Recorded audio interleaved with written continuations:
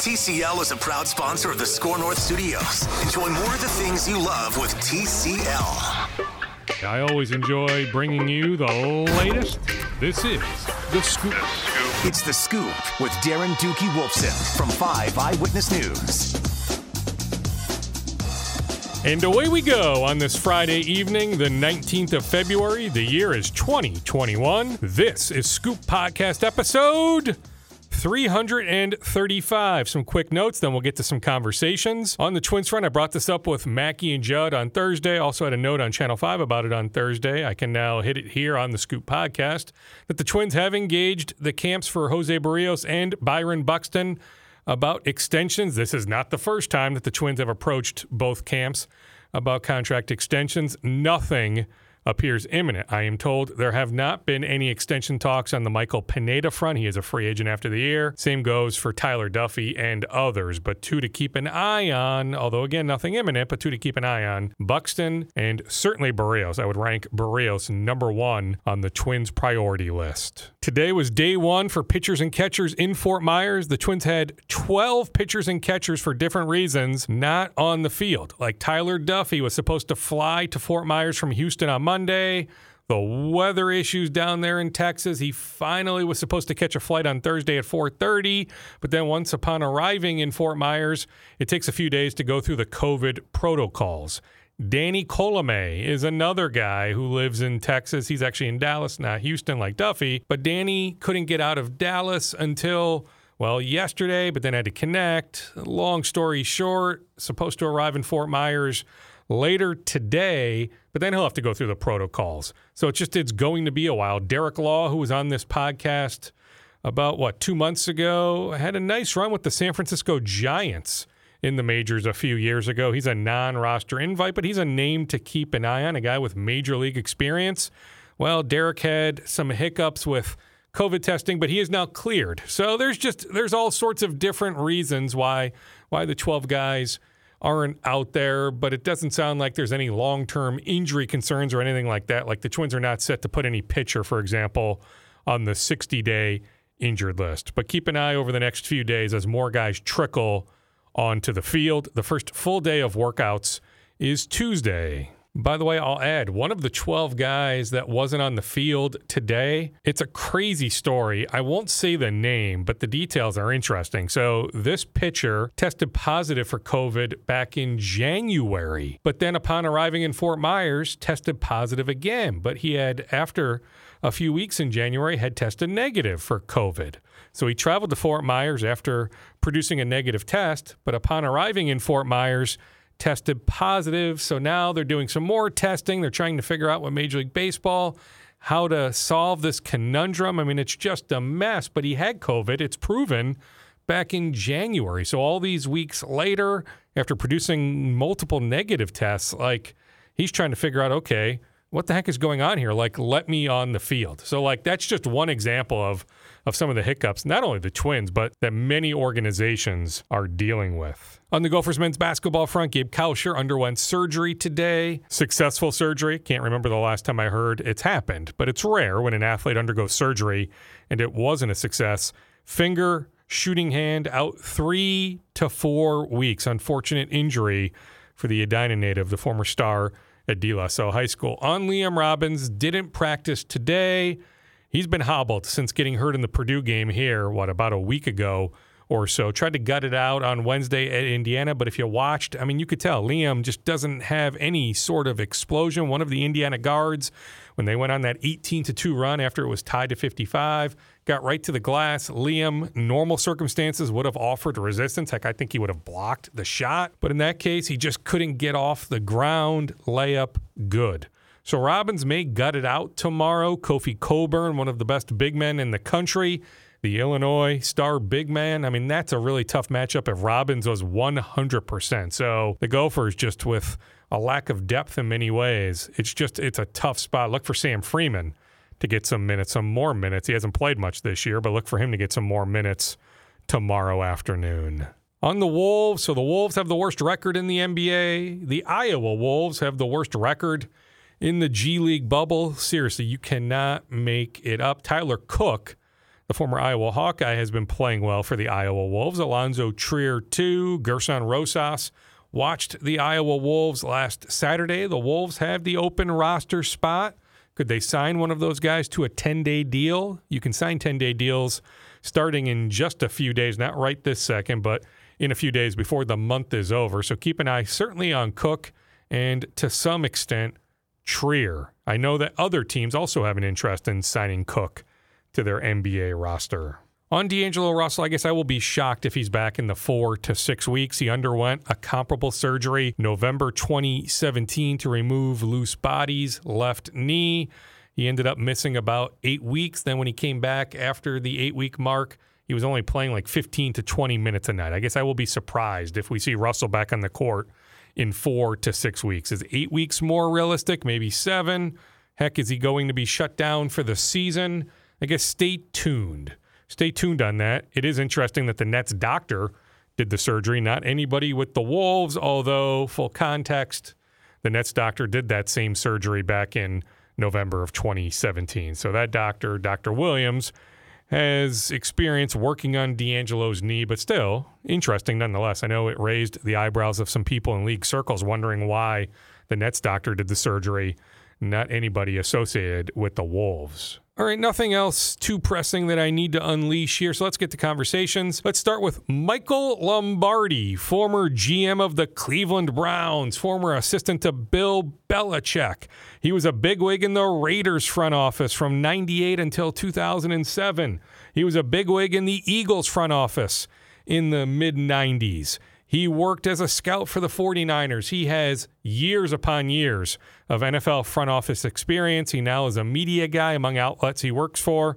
The Athletic. I caught up with Michael Lomardi earlier today. We talked Kirk Cousins and much more. Michael, I always appreciate your time. I'll hit you on some Vikings talking points and a couple non-Vikings talking points, but on the Vikings, the big talker here in town, the elephant in the room, as you can imagine, is Kirk Cousins' contract. So as far as I can tell, it's a $45 million cap hit 1 year from now, 2022. But as of March 20th of this year, the contract becomes fully guaranteed. So essentially the Vikings have to make a decision on Kirk in the next 4 weeks. I guess how do you view the Cousins situation? Well, I think it's problematic in the sense that it forces them to not be able to build the team around him. I wrote a column for The Athletic this week, and I talked about how, sometimes quarterbacks who get paid a lot of money put a target on their back, and they're responsible to carry the franchise. And for the most part, most quarterbacks can't carry a franchise. I mean, Peyton Manning, there's no better player than Peyton Manning. 12 years in Indianapolis. 3 conference championship games, 2 Super Bowls, he won 1. I think that's a little short for as great as player as he was, and so partly because, when you have high cap numbers and you have a salary cap, when you spend so much on one position, which you must do, and he takes away all the money, then it leaves you to deal with Kyle Rudolph, who doesn't want to take a pay cut. You lose a good player just because you can't afford every player, or you lose a right tackle, or you lose your left tackle. So I think it's really a problem. It's a good thing to have a great quarterback, but it's not a good thing to have a good quarterback who's highly overpaid. And I think that's what Minnesota has. Do you think if the Vikings wanted to, that there would be a legit trade market for Kirk, whether that's San Francisco? Heck, Michael, there were some whispers that before the Rams dealt for Stafford, that they'd inquired about Cousins. Do you feel like if the Vikings put Cousins on the market, that they could get a legit offer? Oh, I definitely look. Let's go back to when Kyle Shanahan first arrived in San Francisco. His master plan at that time was to sign Kirk Cousins. I mean, that was the master plan. And the only reason there was a fly in the ointment was because Jimmy Garoppolo got delivered in his lap for a second-round pick. He was going to try him out like you would take a car from the shop and drive it around for a test ride. And then he won 5 straight games with Jimmy Garoppolo, and he had no choice. And so there's allowed the Vikings to get Kirk Cousins. So I think that Kyle has always loved Kirk, and I think they could certainly work something out. Kyle's represented by the same firm that represents Mike, that represents Kirk. So I think there could be something worked out. However, Kirk probably would have to take a different type of deal. And, Kirk's going to have to evaluate his career 3-4 years from now when he retires. I've made a lot of money. I've made a ton of money. But do I have any rings? And why do we play the game? What's the conundrum like when you're a front office, when you're, in this case, Rick Spielman, when you're the head coach, Mike Zimmer, having these difficult conversations with ownership? Like, to me, the Will family, Mike, I'm not quite sure they're ready to hit the reset button, but I do wonder if maybe Zim, Spielman might be more inclined to do so, but I'm sure they would like some assurances that if 2021 ends up as, a 5-11 type season, 6-10, if you do hit the reset button, that those guys would be back in 2022. And so, like, what's that conundrum like when you're trying to sell ownership on an idea like that? Well, I think they have a card in their pocket. It was the Case Keenum card. I mean, look at it. When they made it to the conference championship game against the Eagles, now it end up being a very good game, but they got there on a miraculous play by Stephon Diggs. That they got a lot of wins with Case Keenum. And nobody thought that was probable. When you look at some of the Super Bowl winning quarterbacks, whether it's Doug Williams, Mark Rippon, Trent Dilfer, Nick Foles, I mean, those guys were not the best players on the team, but they played well, and they allowed the team to have more of a balance and better talent all around. And I think that's Rick's real issue. He's got to sit there and say, yeah, I mean, we probably will have to take a lesser quarterback, but will that help us rebuild an offensive line? Will this help us rebuild a defensive line that was nowhere near Mike Zimmer, what he wants from a defensive line? That wasn't a typical Mike Zimmer. It was young. It didn't have Danielle Hunter, but that wasn't who Mike Zimmer wants in defensive linemen. So, I mean, the cap forces you to make concessions. It forces you to make choices. But I think at this point, they've gone so far with Kirk. I think the choice is pretty clear. You're never going to win if you keep going down that road. Put on your predictor hat, yes or no, on March 21st. Is Kirk Cousins a Minnesota Viking? I would probably say yes, for the reasons that, Darren, that you asked me earlier, is that nobody wants to rebuild. Everybody wants to reload. I'm with you. I agree. I mean, it's, as you can imagine, Michael, it's a really fun talker here in town, but I think Kirk Cousins is here. I think that them hiring Clint Kubiak, Gary's son, as the offensive coordinator, keeping the same offense in place. Like, I guess I would be surprised if Kirk isn't here. Well, look, I think that the transition from what they did offensively to this year, they had to keep that, whether Kirk was there or not. This style of offense allows Cousins to play well. It allowed Baker Mayfield to play well. Baker Mayfield may be the first pick of the draft, but he's not a quarterback who's elite, who's going to carry a team to a Super Bowl. He needs to be in a play action pass scheme that fits his talent set. And I think if the Vikings could find someone along those lines, I think they would make the switch, but I think it's going to be hard for them to do that. Do you have any good sense on what exactly the cap number for 2021 will be? I mean, I guess we found out this week that the floor is 180 million, but like, could it be as high as 185, maybe even higher than that? Like, how hard is it right now for front offices not having the exact number? I think it's really challenging. That's why you don't see any contracts done. That's why you don't see any guys signing any extensions, because no one knows what the deal will be. I think 185 would be really that, look, every dollar they can get is a dollar they could save somewhere else. But here's the issue. Once you get under the cap, you have no flexibility. You can't do anything. You can't maneuver. And there's going to be a hugely large flux of players that are going to be free agents, that are mid-level free agents, that are not going to be able to get those kind of deals because teams just don't have the cap room. COVID will take a bite out of free agency. Well, I mean, even like, okay, so you brought up Kyle Rudolph. I think it's a foregone conclusion that he's not here this year. Like, there's no way Kyle Rudolph will recoup on the open market what he was set to make this year, right? Correct. But, it's easier for players to take less money from another team than have to go in the locker room and take money from their current team. There's a little bit of a face saving that you can do it somewhere else as opposed to doing it there. The one guy who did, I mean, there's probably been a few instances, but Riley Reif took the pay cut and stayed here. Michael, I was surprised by that, but then the Vikings last week gave him the $1 million bonus. He ended up missing week 17, the game in Detroit. because he landed on the COVID list, so he couldn't reach the snaps threshold. But the Vikings took care of that bonus anyway, $1 million. So I mean, not a small number. Do you think that was maybe a sign that they see Riley Reif here this year? They have to. I mean, look, what if you just sit there and say, what are the problems with the Vikings? And it starts with what I wrote about on Wednesday for The Athletic, the offensive line. They have to get better there. We've been talking about this for how long with Minnesota, right? And a lot of that is because they haven't been able to nail down the left tackle, the right. They haven't been able to nail it down to the best of their ability. It looks good at times against a certain level of competition, but not consistently. The Packers have done a good job against them. So you got to fix that. The defensive line was nowhere near what we're used to seeing when they had Griffin, Hunter, and they had all those guys. Now, I know Michael Pierce didn't play because of COVID, but still there wasn't that depth and domination that they once had in Minnesota. So they've got to repair both lines. They're young. I thought their talent was really coming on. They're a very young team, and I think they can continue to grow, but they need to repair both lines, and that takes assets to do it. You're not going to repair offensive and defensive linemen in free agency. It's too expensive. On Pierce, what would be your concern level? Now, I talked to him a few weeks ago.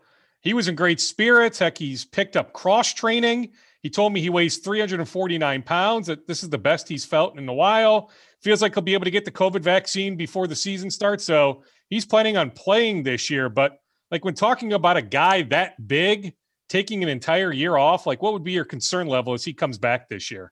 Well, look, you just experienced what I have with my 35-year career in the NFL. I've never met a player I never talked to a player on the phone who wasn't in good shape, who just didn't come back from a workout.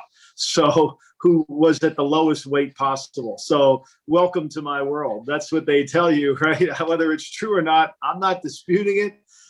Time and past performance has told me it's not, but we'll go with it, right? I mean, look, he's a rundown player. He's got to be in good shape. He's got to be able to last. And we'll see what happens. I don't know what it's like in Minnesota. I live in a little beach town in New Jersey. We're slowly getting vaccinated. Let's hope we all do soon. So, he would help. There's no doubt. But again, his cap number is going to be rather large. Can they afford to have him? You're right. It's like a bingo card, right? When a guy says I'm in the best shape of my life, like cross off the spot on the bingo card is like training camp starts when a guy says I'm in the best shape of my life. I hear you on that. On Anthony Barr. No one's in the best shape in February. No one is. I agree. They're all there, so they're hibernating. On Anthony Barr, the cap number is like 15.5, but if they cut him, there'd be a bunch of dead money. Eric Wilson is a free agent. Like you can make a case that Anthony Barr, maybe subtly, maybe the big numbers, the sacks and tackles for loss, maybe they don't pop at you, but subtly he helps in so many ways. Like, I guess I'm curious to see what takes place with Anthony Barr, maybe some sort of restructure of his contract and he remains here is maybe the solution. Well, I think, look, one thing about Mike that he has to have certain players on his team. And when you're dealing with a guy who has $12.3 million of paragraph 5, right? So players have that much, then you can turn around and guarantee that money and lower his cap number. And I think that's what you'll see them do. And I think that's what will happen. Kirk Cousins has $21 million of base salary due to him. So if they go to him and he has, if they go to him to sign, to guarantee that 21 to lower his cap charge of 31 million, now you're incurring debt down the road and you're basically playing what I call the wimpy game. You're paying tomorrow for a hamburger today. And that's a dangerous game to play. As the Vikings navigate the next few weeks, how much will they miss George Paton? I mean, I'm sure they're going to miss George quite a bit. I'm sure Rick's going to miss George quite a bit. I'm sure he's going to miss him for his sounding off, his ability to evaluate. But all of George's reports are probably in the computer. George worked probably all the way through. So instead of talking to him about it, he can go read them. Yeah, and I think it was inevitable, right? Like he was going to get a GM job. In fact, he maybe should have had one 5 years ago. Like I think we were just all waiting here in town for George to say yes to one of these jobs. So I would hope that Rick has been preparing for this moment for a while. I'm sure he has, and the longer you wait to get it, the better you'll be at it because experience does matter in these jobs. I suppose this week the big NFL headline is the Carson Wentz trade. I guess how do you view that transaction? I guess from my standpoint, I mean, I understand it from Indianapolis' standpoint, and I guess if you're Philadelphia, it reached a point where a move probably had to take place, and I guess they get the cap relief long term. Well, I mean, it's really could be a 30 for 30 documentary. How much they paid for the player, what they paid the player. People forget he's still on his rookie contract. Even though he has this enormous contract, it's not due to kick in until this year. He got a signing bonus, but the numbers stayed flat until this year when he goes to play. It's really, I think the Eagles have to look at this as, where did we fail? What happened? The road was a road they couldn't go back down again. I mean, there was talk that he was not getting along with his teammates. There was a disconnect between he and the coach. There was a disconnect of trust between him and the front office. Whatever it was, this is a huge problem. You spent a lot of assets to acquire him. You spent a lot of money to sign him, and then you just have to get rid of him. Something's wrong with your system. If you don't believe that, then you're naive. So, look, for the Colts, they get a really inexpensive player in the low 20 million range at quarterback who has the ability to assist their team. They're a team that has balance. They can run the ball. They proved that last year. They're good in the offensive line. They've got to replace Costanza at left tackle, but they're really good in the offensive line, and they're going to get better with the draft, and they have a ton of cap room this year. So he doesn't come in as the guy who has to carry the team. He comes into the guy that's going to be part of the team with a very affordable cap number, completely different than what Kirk Cousins is at 31 million. And he's got to be the guy that really makes the difference, and he can't. So at the quarterback position, so Wentz changes teams, Stafford changes teams, Goff changes teams. Who's next? I would think Jimmy Garoppolo changes team. I think San Francisco is going to do something. I just don't know what it is yet. San Francisco's been kicking too many tires in the car lot to not buy a car. They say they're not, but they keep doing that. And I think they'll try to change. I mean, that's why it's just not to say that the Vikings are going to do it. Because again, Michael, I think Kirk is here, but to me, it's darn near, it's like a lock to happen. Maybe it's already happened that John Lynch is going to pick up the phone and call Rick Spielman. I think so. Yeah, I do think I'm sure they probably have already had that conversation. And they know that when they do have that conversation, that all parties involved will know, because Mike McCarthy, which is also the same firm that represents Kyle Shanahan. So there's going to be a confluence of information being shared. Sam Darnold, the possibility, I guess. Deshaun Watson. I mean, is Houston, will they trade him? And I guess would those be maybe the next two names to keep an eye on after Garoppolo? Well, look, I think Sam Darnold's the next one too. I think that, they have to make the decision, and, the media has already made this decision. They've already think Zach Wilson's better than Sam Darnold. I'm not sure that's true, but that's what everybody in the media is telling us. We're also being heard that Zach Wilson's better than Trevor Lawrence now too, which is interesting. We heard that, Ryan Leaf was better than Peyton Manning at one time too. So we can continue down that road if we want to go. Mock drafts are great things to look at. There's a lot of people that never made a pick or evaluated that have 1,000 opinions. And so, it's funny. I got a bunch of texts today from people in the league that when they read the comments about Trevor Lawrence to Zach Wilson, it's just interesting how that just can manifest itself. But look, Sam Darnold, the Jets have to make a hard decision. They've got to decide, is Sam Darnold better than Zach Wilson? Zach Wilson's new. Zach Wilson's never played in the NFL, but is he better? That's a hard thing to answer, because you have bias based in Sam Darnold. You've watched him. You have optimism in Zach Wilson. And sometimes optimism creates an illusion, and it's the wrong illusion. And I think, Joe Douglas has to make the right call, because he could take the left tackle from Oregon and have two of the best tackles in all of football. And I promise you, if you have two of the best tackles in all of football, you're going to run the ball and you're going to be able to throw the ball no matter who else is in the game. I like Wilson, but when did he become the consensus number two? The Fields kid from Ohio State is really good. And then I'll admit my bias. Trey Lance is a Minnesota boy. He's a Minnesota kid. I'm going to root for Trey Lance. So, when did Wilson make this ascension? I think that there is a momentum base that creates, that just drives it. It's the electability. It's what we have. We have so many mock drafts. We have so much conversation that the story gets spread by one, and then it continues on, even though there's no confirmation of it. No one's confirmed that Zach Wilson's the second best player, other than people that that go on TV and do mock drafts for a living, which I don't complain about it. I'm just not going to listen to them. You make your own evaluation. And so, the thing that really matters the most, it doesn't matter where they get drafted. It matters how they play. We lose sight of that a lot. Dan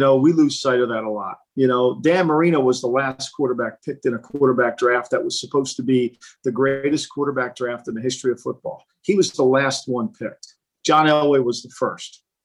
Can you name the other three? It's pretty hard. Most people can't. But, Marino was the last one. Lamar Jackson was the last one picked. Let's make sure we get it right. I'll leave you with this. So Chicago, you mentioned San Francisco, Washington, what situations are you looking at in terms of, where some of these quarterbacks end up landing? I mean, am I forgetting anybody? I mean, is there some intrigue in New Orleans? I guess there could be a bunch, right? Carolina. Well, I think New Orleans wants to go with Jameis Winston. They have to get him under contract. They have severe cap issues. I mean, I think Denver needs a quarterback. They're not going to go with Drew Lock. They've already tried to trade Drew Lock once. I think there's a lot of teams. Washington football team wants to. There are a lot of teams involved with Matthew Stafford because he was a proven commodity. You could plug and play him into your offense. So, yeah, I mean, look, the problem is there's not a lot of guys out there that you could feel like, here's the guy. He can really help us. Tyrod Taylor, Ryan Fitzpatrick, Andy Dalton, those guys, you're just basically saying we need to have a better team around them. Speaking of Denver, it's hard not to wonder if maybe George would have some interest in Kirk Cousins. Not at that cap number. Yeah. I mean, right, yeah. The thing with Kirk is, I think, this year he's at $21 million. So see, Kirk for somebody else, he's at $21 million. Next year he goes up to $35 million. He goes up to $35 million and his cap number's at $45 million. I mean, you just can't have it, right? I mean, you can't have a player eat up. I mean, in that case, what about 20% of your cap? Right. And so here he is at 33 years old. At some point, you're going to have to get to the proverbial fork in the road and make a decision. I say make it now, but we'll see if they do that. Michael, always appreciate your time. Certainly stay safe, and hopefully on the vaccine front, you're able to get vaccinated here pretty quick. Thank you, Darren. Same to you. Always love catching up with Michael Lomardi. The hammer will be coming soon enough when it comes to the Vikings salary cap decisions. We've already seen a number of decisions. Heck, just today, I just saw Deshaun Jackson let go. The Packers let go Kirksey and Wagner. The moves here in Minnesota are coming. Let's continue the football talk. I was in the gym at Training House in Eagan with Tyler Johnson on Monday. So 8 days after winning the Super Bowl, he was back at it preparing for the 2021 season. Here's my conversation from Monday with the former Gopher, the pride of North Minneapolis, Tampa Bay Buccaneers receiver Tyler Johnson.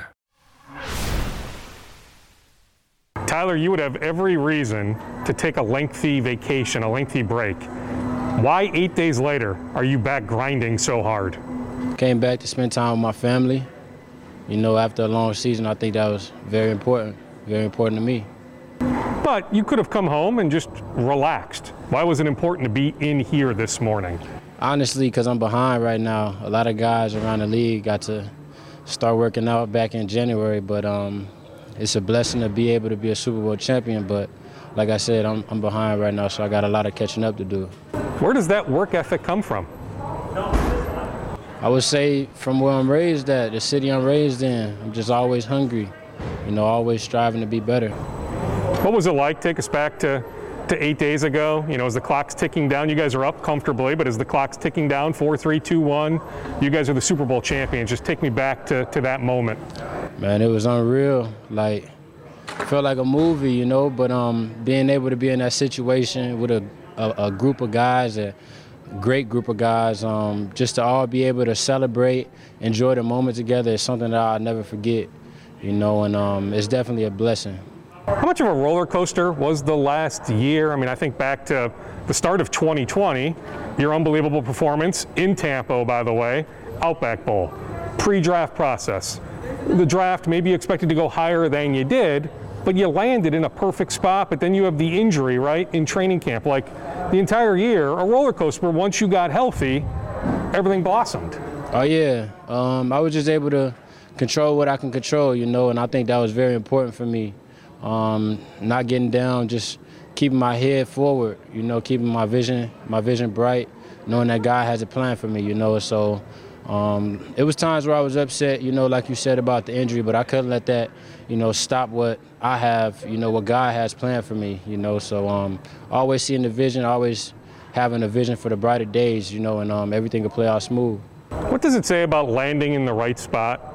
Like, who knows? You could have been a 3rd or 4th round pick, but maybe you end up in, who knows, with the Jets or the Jaguars. I mean, those teams took wide receivers, right? But maybe the year doesn't unfold the way it did, that landing in the right spot, the right opportunity matters most. Yeah, like I said, just control what you can control. I think that was important for me. I was frustrated about certain things, but God put me in the right spot. He put me where he wanted me. So just going out there, doing my job, just having fun. Did you have a welcome to the NFL moment? Heck, maybe it was the first time you introduced yourself to Tom Brady, or maybe it was your first touchdown catch, whatever it was. Did you have a welcome to the NFL moment? I think my whole time just getting down there to Tampa was just a welcome to the NFL. I would say the whole year was a welcome to the NFL. I didn't know what to expect going into it, but I was able to be around a great group of guys and just hear from them, pick their brains, and be around them, see how they work, how they handle themselves, how they handle their business, how they handle their bodies. So I was able to take a lot of bits and pieces like that throughout year 1 for me. So going into year 2, I know what to expect now. I know what I got to do to stay on the field. Is there something to be said, too, about the jump from year 1 to year 2? That a lot of players, that's when the biggest jump occurs, that your belief is that year 1 to year 2, you will take a big jump? Yeah, I'm hungry. I'm very hungry. But I think it's important for me to always stay this way, stay hungry, regardless of the situation, regardless of what's going on, just to pray and stay hungry. That's it. You guys were 7-5 at one point. You didn't lose after that. What changed from 7-5? Everybody had a vision. Everybody knew what it was going to take to be where we wanted to go. So everybody bought in, paid a little bit more time and extra to the details, and like I said, everybody was on the same page. I mean, when we look back in 5, 10, 15, 20 years, your run to win at Washington, at New Orleans, at Green Bay, beat Kansas City, that run is going to go down in history, especially the last 3 games. Like, to win at New Orleans, and I get it, different world, not a real home field advantage for New Orleans, but still, you win on the road.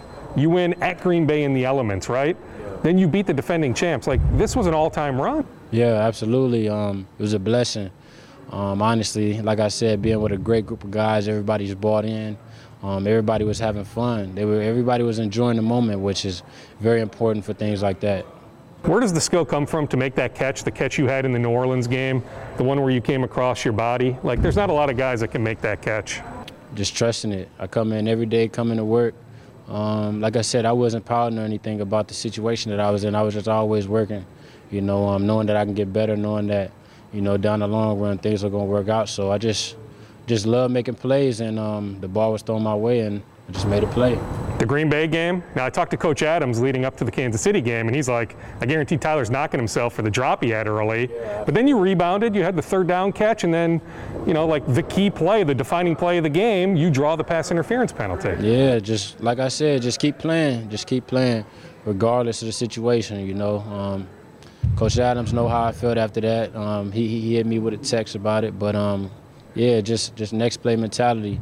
I went on, kept going on to the OC, just letting them know, like, I need that one back. But the ball was in the air, came my way, and I just had to make a play. When did it hit you that your NFL dream could become a reality? Like, I remember, Ramad's here, like, I remember it was 5 or 6 summers ago at a park in North Minneapolis. We came, and you were running routes, but you had been a quarterback and a DB at North. Like, when did playing in the NFL, making the transition to wide receiver, when did all that become a reality?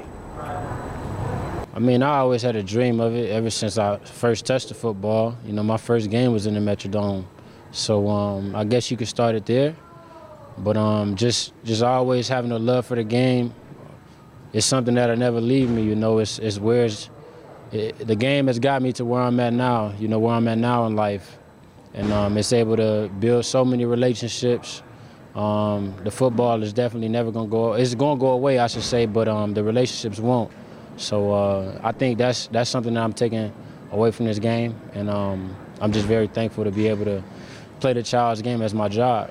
How close did you come to going the basketball route? Like, I think if you had focused on basketball, I'm not breaking news here, you were a Division I type basketball player, but you chose the football route. Yeah, I'll just say it came down to where the opportunity would be for me to achieve my dream. Which one would be more of an opportunity for the other. So football route was best for me. Talked to my family about it back in high school. So yeah. If you don't commit to Minnesota, if you end up at Wisconsin or Iowa, do you feel like you're still in this position? No clue. I'm glad I was a Gopher. What's it say about just being a hometown guy, staying home, and reaching the pinnacle of your sport? It means so much to me because I know not only the state but my city, the support they have for me, is huge. And every time I talk to them, every time I'm going on my timeline before a big game or something like that, I just see the news feed going crazy about me. So I don't get a chance to say thank you to everybody, but I want them to know that I'm very thankful for their love and support. Are you going to connect with a lot of people in the Northside community in the coming weeks? Like, how important, another thing that I talked to Coach Adams about, that your connection, that you give a lot of people hope, specifically in the Northside? Yeah, it's big. It's big that I stay connected to the Northside. They know they got my love and support over there. And I'm always going to do what I got to do to stay connected to them. I mean, do you relish being a role model, that there's a lot of kids that now look up to you? Oh, yeah, absolutely. I take that on my back every day. It's something that I got to live with for life, so I got to make sure I'm doing the right thing, knowing that I got a lot of people looking up to me. Are you curious to see what takes place, whether it's, Godwin's a free agent, Antonio Brown's a free agent, that depending on what takes place, your role could change here heading into year 2? Yeah, God's plan. God got a plan for everybody, so whatever happens, happens. I just can't wait to go out there and make plays. What was it like bonding with the GOAT? Like, I don't think there's any debate, Tom Brady, the greatest player of all time, or at least the greatest team player of all time. What was it like forming that bond?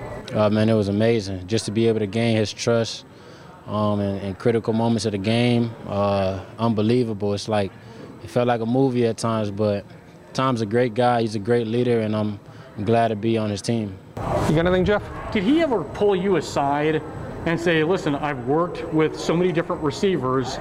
I want to get to know you so you can get to know me so we can feed off of each other? Nah, I never did. I feel like with Tom, he was just always be able to trust his guys. He knew who was in the room with him, and he always wanted to put us in the right situation. Did you catch, was it against Green Bay, a home game, did you catch a record-setting touchdown pass from Tom? Was it that touchdown against Green Bay in the regular season in the corner of the end zone? Am I correct in saying that? I'm not sure which one it was, but I believe that you're not the first to say something like that to me, so I'm not sure which one it was, but it was a pretty cool experience to be able to do something like that. Do you have the balls of the touchdown catches you had? Yeah, I kept them. Right? Yeah. Yeah, I kept them both. It's very rare you catch a touchdown from the GOAT, so I had to keep those. I mean, you're right. It's like a movie, Tyler. Like, I don't know if we could have scripted just the way everything played out. Like, for a lot of people, 2020 was not the greatest year. Yeah, wild. And it was wild for you, but wild in a very good way. Yeah, so just a blessing to be able to be here. A blessing to be able to play the child's game as my job, and I'm just going to keep stacking the chips, keep going forward. How much fun was it to have your mom and dad at the Super Bowl? It was amazing to have them down there, just spending time in the city. I know they're so proud of me, and I love them so much. Were they able to get on the field right after the game? They didn't end up doing that. So something they missed out on, but I know they didn't care about it. They cared about it, but I know they didn't care about it too much. They were just so happy to be down there. Then to have Antoine as a teammate, like, again, you couldn't script it any better, right? I mean, same recruiting class, and now you guys are teammates. Facts. Antoine's a great player. He makes great plays. He loves the game. I'm just so proud of him. He has a bright future ahead of him. How close are you and Kamal? Has there been some friendly trash talking after you guys eliminated Green Bay? Oh, yeah, all the time. Me and Kamal always been that way. From the first time we met in like 7th grade playing against each other over at the Metrodome exactly. So, but yeah, we got a great bond, great competitive bond. That's my brother for life for sure. Let's go after this. Speaking of brothers for life, Ramad. Yeah. Like, how much are you just tracking his happenings here in the coming weeks and months? Man, it's crazy to be able to be with somebody that, you know, I first touched the game with, you know, till today, you know, working out with him, getting him ready for his draft prep. So it's an amazing feeling to be out here with him, grinding, doing what we love. You know, like I said, from 9 years old to now, you know, we definitely get to still do what we love together. So proud of him. Can't wait to see what happens for him. And then Rashad, right, with Bateman now having the same agency as you, there's that bond that was already in place, but now that bond goes to another level. Oh, yeah, absolutely. Bate got a great future ahead of him as well. I know he's out there grinding right now, and I'm also proud of him, and I can't wait to see what he has. Tyler Johnson. Jeff is my photographer at Channel 5, one of our sports photojournalists, Jeff Briaschi. So we connected with Tyler for a TV story that we turned on Monday. So we bonded with Tyler on Monday, Training House Egan, turned that story for the 10 o'clock news. So Jeff was my photojournalist. In fact, Jeff is hopping on an airplane on Monday. He will represent us being Channel 5, down in Fort Myers starting on Tuesday morning with those first Twins workouts. So anytime I end up doing an interview for TV, I end up always turning to whether it's Jeff or our other photojournalist in sports, Scott Wise, because those guys certainly have pressing questions that I don't think of. So I always turn to my photojournalist and say, hey, what do you have? So in that case, it was Jeff Briaschi. Ramad is Ramad Chikiao-Bowman, former Breck High School receiver. Just got done with a nice career at Northwestern, had a really good final year. Like, he kicked butt. Northwestern won the West Division in the Big Ten. He had a really good game against the Wisconsin Badgers. So Ramad and Tyler go way, way back. Ramad is now preparing for the NFL draft. He, too, is training at Training House. All right, let's continue the football dialogue. I caught up earlier today with Alexandria High School junior receiver Christian Hoskins. He committed to PJ Fleck and the Gophers earlier today. Christian, just take us through. Congratulations, first off. Just take us through why the University of Minnesota. Why have you committed to play for PJ Fleck and the Gophers? Well, obviously, I live in Minnesota, and I'm a huge Gophers fan. Been living here since 5th grade, and obviously love what they got going on. And just obviously, when they offered, it was just like, I want to stay home, play in front of my family, friends, and I feel like they really got something special going on at the U. How fast, Christian, did everything happen? Like, was it really fast from the time they offered to the time you just committed? No, it was a really slow process, actually. And the receivers coach, Matt, he understood that, and he let me know, and he was like, look, man, like, you're someone we want in our program. And when he told me Fleck was going to call me and stuff, obviously I was super nervous and worried. I'm like, man, I'm about to talk to Coach Fleck. And we had one phone call, and the second phone call, he gave me a 4-hour scholarship. So I was super excited. And so what day was that? When did they first make you the offer? Yesterday. Okay, so they offered you yesterday, and then today you committed. So in that sense, you know, things did happen pretty fast. Yeah. But, like, you knew it, right? Like, the second you had that conversation with Coach Simon, then Coach Fleck, like, it hit you instantly, like, this is the place I need to be? Yeah, plus me and Coach Simon, we've chopped it up since the recruitment process opened up, and we've just been staying in touch, building that relationship, you know? How much were you just waiting? I mean, was there a thought going back weeks and months that hopefully this offer would come? Yeah, I mean, even just seeing them offer other kids, it got to me a little bit. It got me upset because I'm like, man, like, when is mine going to come? Like watching their film, just like, dang, like, I want to go for offer, you know? I want to show out for my home state, you know? So take me back to the moment. Was it earlier today that you made the phone call? Was it right to Coach Fleck or to Coach Timon to say, hey, I'm coming, I'm on board? So I talked to Coach, like, I've been telling Coach Simon, like, for the longest, like, I'm interested in y'all. When y'all offer me, like, I'm heavily, like, interested in committing. And then I talked to him, and he was telling me how Coach Fleck was going to call me and stuff, and I was just like, I'm excited. And I talked to Coach Fleck, and it's good. Take us through what kind of player you are. So when I watch your huddle video, what kind of player will I see? You'll see a receiver that catches the ball, picks up as many yards as possible, super fast, capable of making so many guys miss. What else did you say? Just a speedster out there. I'm good at decelerating. I'm very well on my feet, very aware of my surroundings too. And you're a multi-sport athlete. I mean, I see the basketball shirt there. So you play basketball also? Yes, sir. We actually got a basketball game today, and I run track as well. So, I mean, I suppose that helps in football, right? I mean, just, you know, Yes. footwork wise on the basketball court, track, you're working on your speed. So like, how much do those two sports benefit you on the football field? Well, track obviously gets me so much more faster, keeps me in shape. And then obviously going into the summer, I played a little bit of basketball last summer, and this summer I plan on doing a lot of football stuff, footwork, going down to the cities and just becoming a better football player with my footwork and all that stuff. So it benefits me so much. Have you thought about the possibility of enrolling early? Like this time next year, will you be on campus for winter workouts? Right. I truly haven't gave that much thought. I'm just still taking it all in. You know, obviously I got to sit down, discuss with the family to see how that's all going to go. When you look at the lineage in the Gopher program, I mean, just even recent, years, Tyler Johnson, Rashad Bateman, like, did that make it easier? Not only is it the home state school, but that they produce really good wide receivers. Yes. Seeing Tyler Johnson obviously stay home and just making an impact on the team and just being as humble as he is and making it to the league, that just shows me like I want to work, grind. I want that, I want that for myself.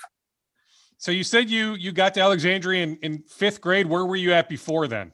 I was born in Chicago. I moved from Chicago. We were moving around, a lot of stuff going on. Moved to the cities, so I stayed there for some time, and then Alexandria, and then it's been great to me ever since. So how long have you been in Alexandria? 6 years. 6 years. So I guess what I'm getting at is how well do you know future Gopher basketball player Trayton Thompson? Oh, that's my boy. Yeah. I just had a FaceTime call with him not too long ago. We talked, and he was telling me when I got my first offer, he was like, man, bro, just be patient that you was going to come. And I'm like, I know, bro. And then he called me, let me know. He was like, bro, we're going to be on campus together. We're going to be hanging out. So it's going to be fun, man. That's fantastic. What's been the feedback so far on social media? I mean, is your phone just blowing up right now? Yeah, I actually have been just scrolling through my phone, looking at so many texts, Instagram stuff, Twitter stuff. And it's going to take some time to respond to some of them. I'm not responding to all, but some of them, it's a lot. Is there a sense of relief that as fun as the recruiting process probably is and was, that you're finally just, you can take a deep breath and say, finally, it's over? Sir. Yeah, I mean, obviously I'm committed now. I could just focus on school, focus on the sports ahead of me, and just grind and just be the best I can be in school-wise, obviously. I feel so much more relief. Yeah. Who were the schools, Christian, that finished runner-up? So who was it hard to say no to? All of them. It was hard. I mean, I built a relationship with a lot of the coaches, obviously got a good connection with them, and they all had a lot of good stuff to offer me. Like they cared about me, obviously. So who are they? Was Iowa State one of them? Like, who's they? Iowa State, Nebraska, NDSU, UNI. When I made the calls to the coaches, like I was just so nervous. I'm like, man, like how are they gonna take this? But obviously I know like this is their job. Like this ain't gonna be the first time they're hearing this from a student athlete, So I was pretty relieved by that. And they were all super understanding. So that was really good for me. What are your measurables? So how tall are you? How much do you weigh? I'm actually 6'11". I'm kidding. I'm 5'9". I weigh 165. But I personally think when I got shoes on, I'm 5'10". I'm pretty big. I'm big, And I mean, you're a junior in high school. I mean, is the thought the growth plates are still open that you might grow another inch or two still? Hey, I mean, if I do, I'll be happy. But if I don't, I'll just keep working, weight room, obviously, and just keep grinding. I'm not really, I don't know.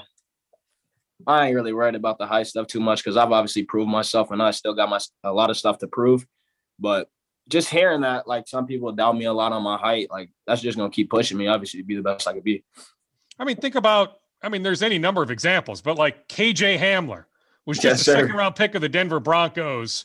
He kicked serious tail at Penn State. Like, yes, there are many examples, right, Christian, where height's not an issue. Exactly. So I was actually at the game last year when the Gophers played Penn State, and I was just watching KJ Hamler, and I'm just like, wow, like this guy is special. Like I love his game.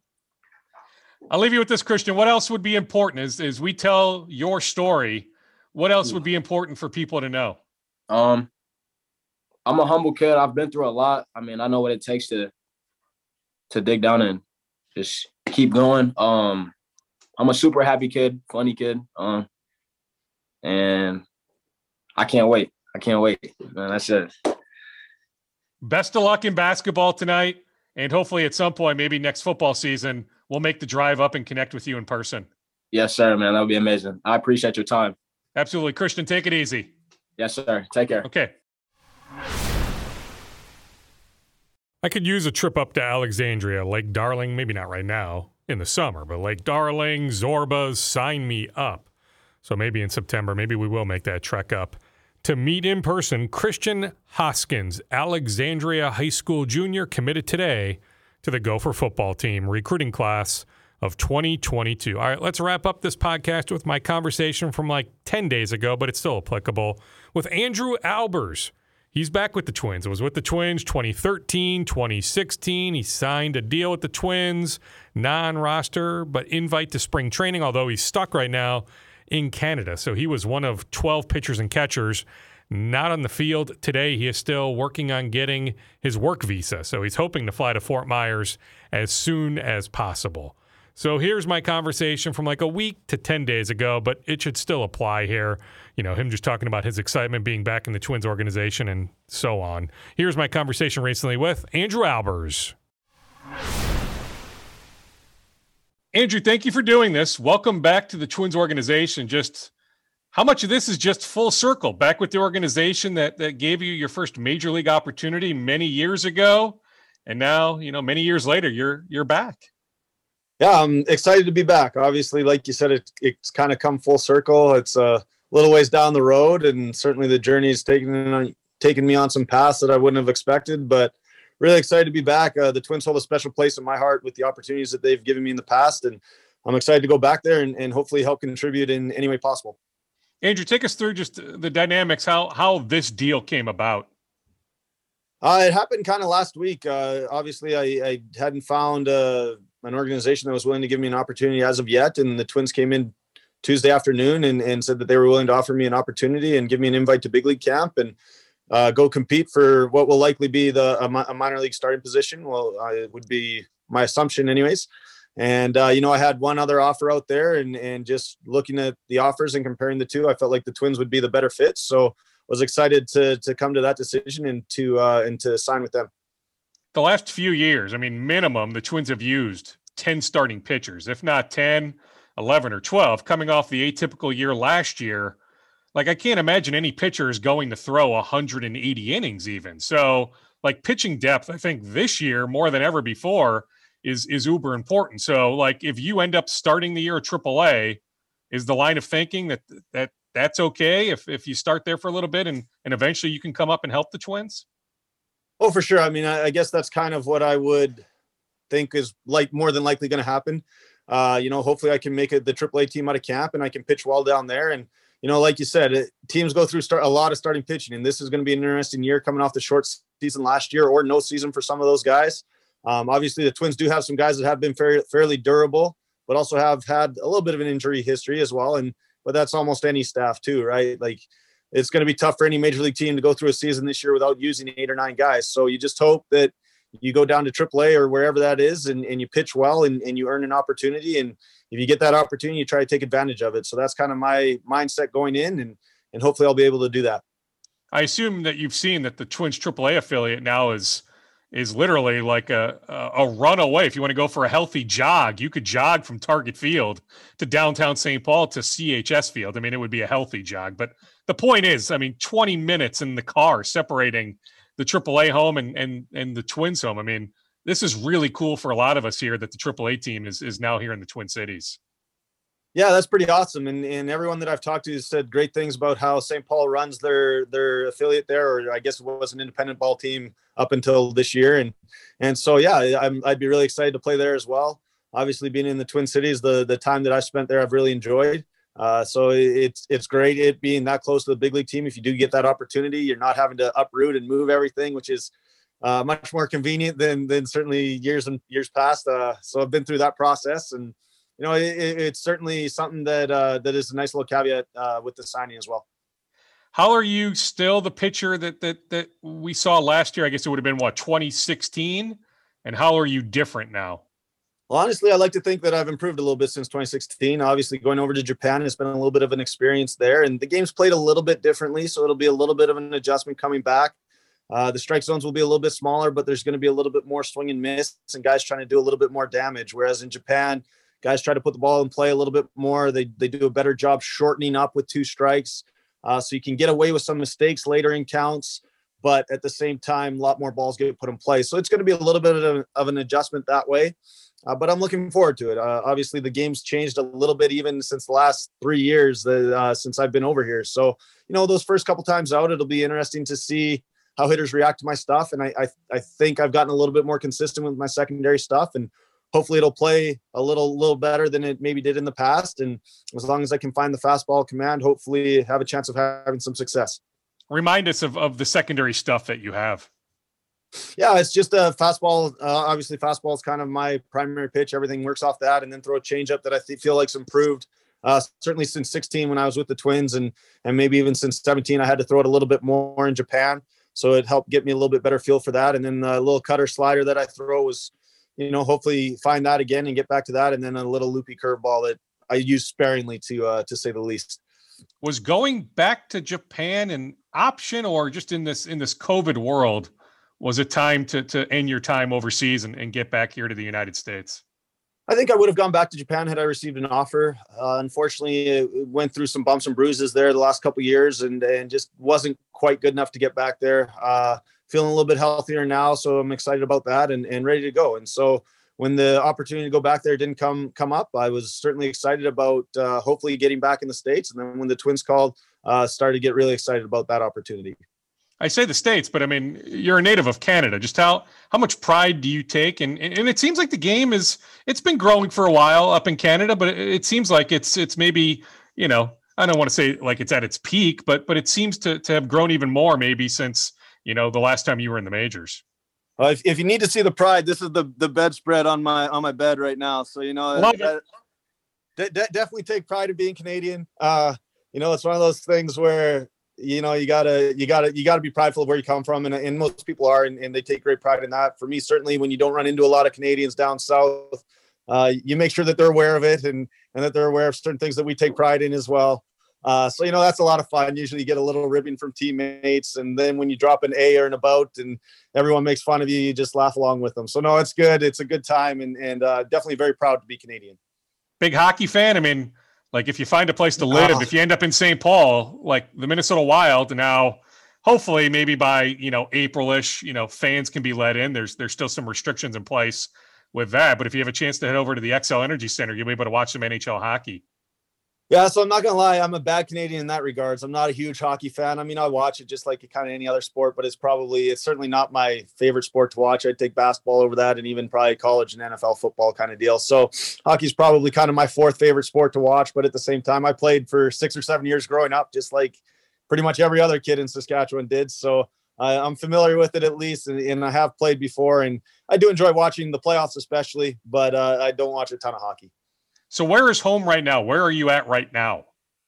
At the current moment, I'm in North Battleford, Saskatchewan. I've been spending a lot of time in Saskatoon with the COVID stuff. I wasn't able to prepare the way I normally do by throwing in my old high school gym. So there's a baseball academy that runs in Saskatoon that I've kind of been helping out with, and it's given me a place to throw and to get ready for spring training. So it's worked out really well that way, and it's been great getting an opportunity to work with some of the younger kids in the province. Hopefully sharing some experiences that not many people from here have had. And hopefully it's been able to, maybe help them a little bit along the way anyway. So when will you head to Fort Myers? I mean, we're talking here on Friday the 12th, presumably like you're heading down to Florida here pretty quick. Well, I'm hoping Monday. As long as the visa gets in, it'll be on Monday. But obviously, with things going as quickly as they have, it's a little bit of a time crunch there. I'll find out later today whether or not that visa gets in on time. At the moment, I have the flight booked for Monday, and I'm ready to go, and I'm hoping to report on time. Again, if the visa doesn't get in, those things will have to get adjusted, and I'm not sure. It'll be whenever that gets in. Hopefully, get out of here really quickly afterwards. I mean, is there any sense that there would be any hiccups? Like, I don't even know how that process works, but is there confidence that it gets approved here this afternoon and you're on that airplane on Monday? Well, we're certainly hoping so. Again, it's one of those things. It's been expedited, but getting a visa in a week can be a challenge. As soon as we got the paperwork signed, we got on it. But again, there's a little bit of a backup. If there is a little bit of a backup or anything there, it can take a little bit more time. So with the international offices, you just never really know how those things go. I'm optimistic that it still has a chance of getting in today, but I'm not sure. We'll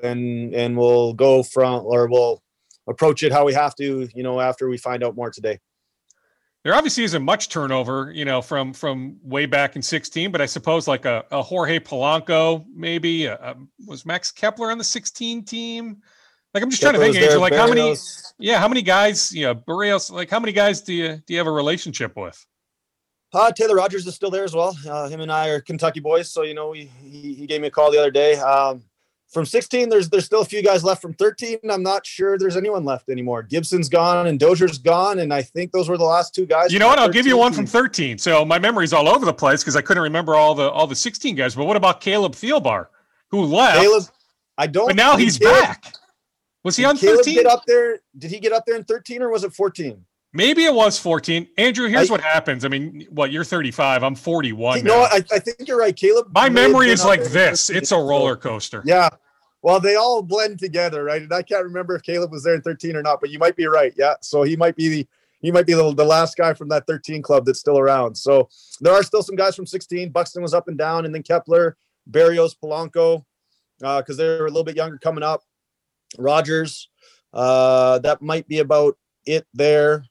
But yeah, it's amazing how quick the game turns over. It's incredible. You come back 3 or 4 years later and it's a whole new squad. It's kind of funny that way.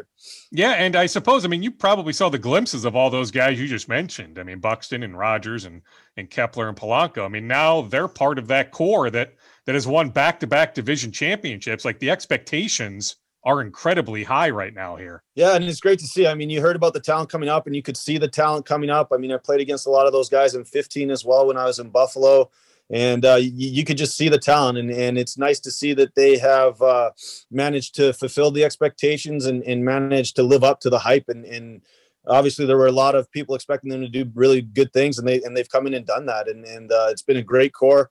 They were a great group when they were younger, and to see them develop and achieve their potential has been fun to watch. Andrew, thank you for doing this. That's all I needed. I appreciate it. I hope everything gets approved here later today, and you're on that airplane on Monday. We'll be rooting for you. I'll be tracking your happenings. I appreciate it, Andrew. All right. Thanks a lot, Darren. I appreciate it. Have a good one. Andrew Albers, Twins pitcher. So that conversation was last Friday, 1 week ago. Today, unfortunately, he still doesn't have that clearance on the work visa, but I think from listening to that conversation, hopefully it came across that like he is a really easy guy to root for. So let's hope, at least I hope, that he gets that work visa. He can fly from Canada to Fort Myers here pretty quick and get into Twins camp as soon as possible. All right, we are done. Have an enjoyable weekend. This has been Scoop Podcast episode 335. Stay safe, stay sane.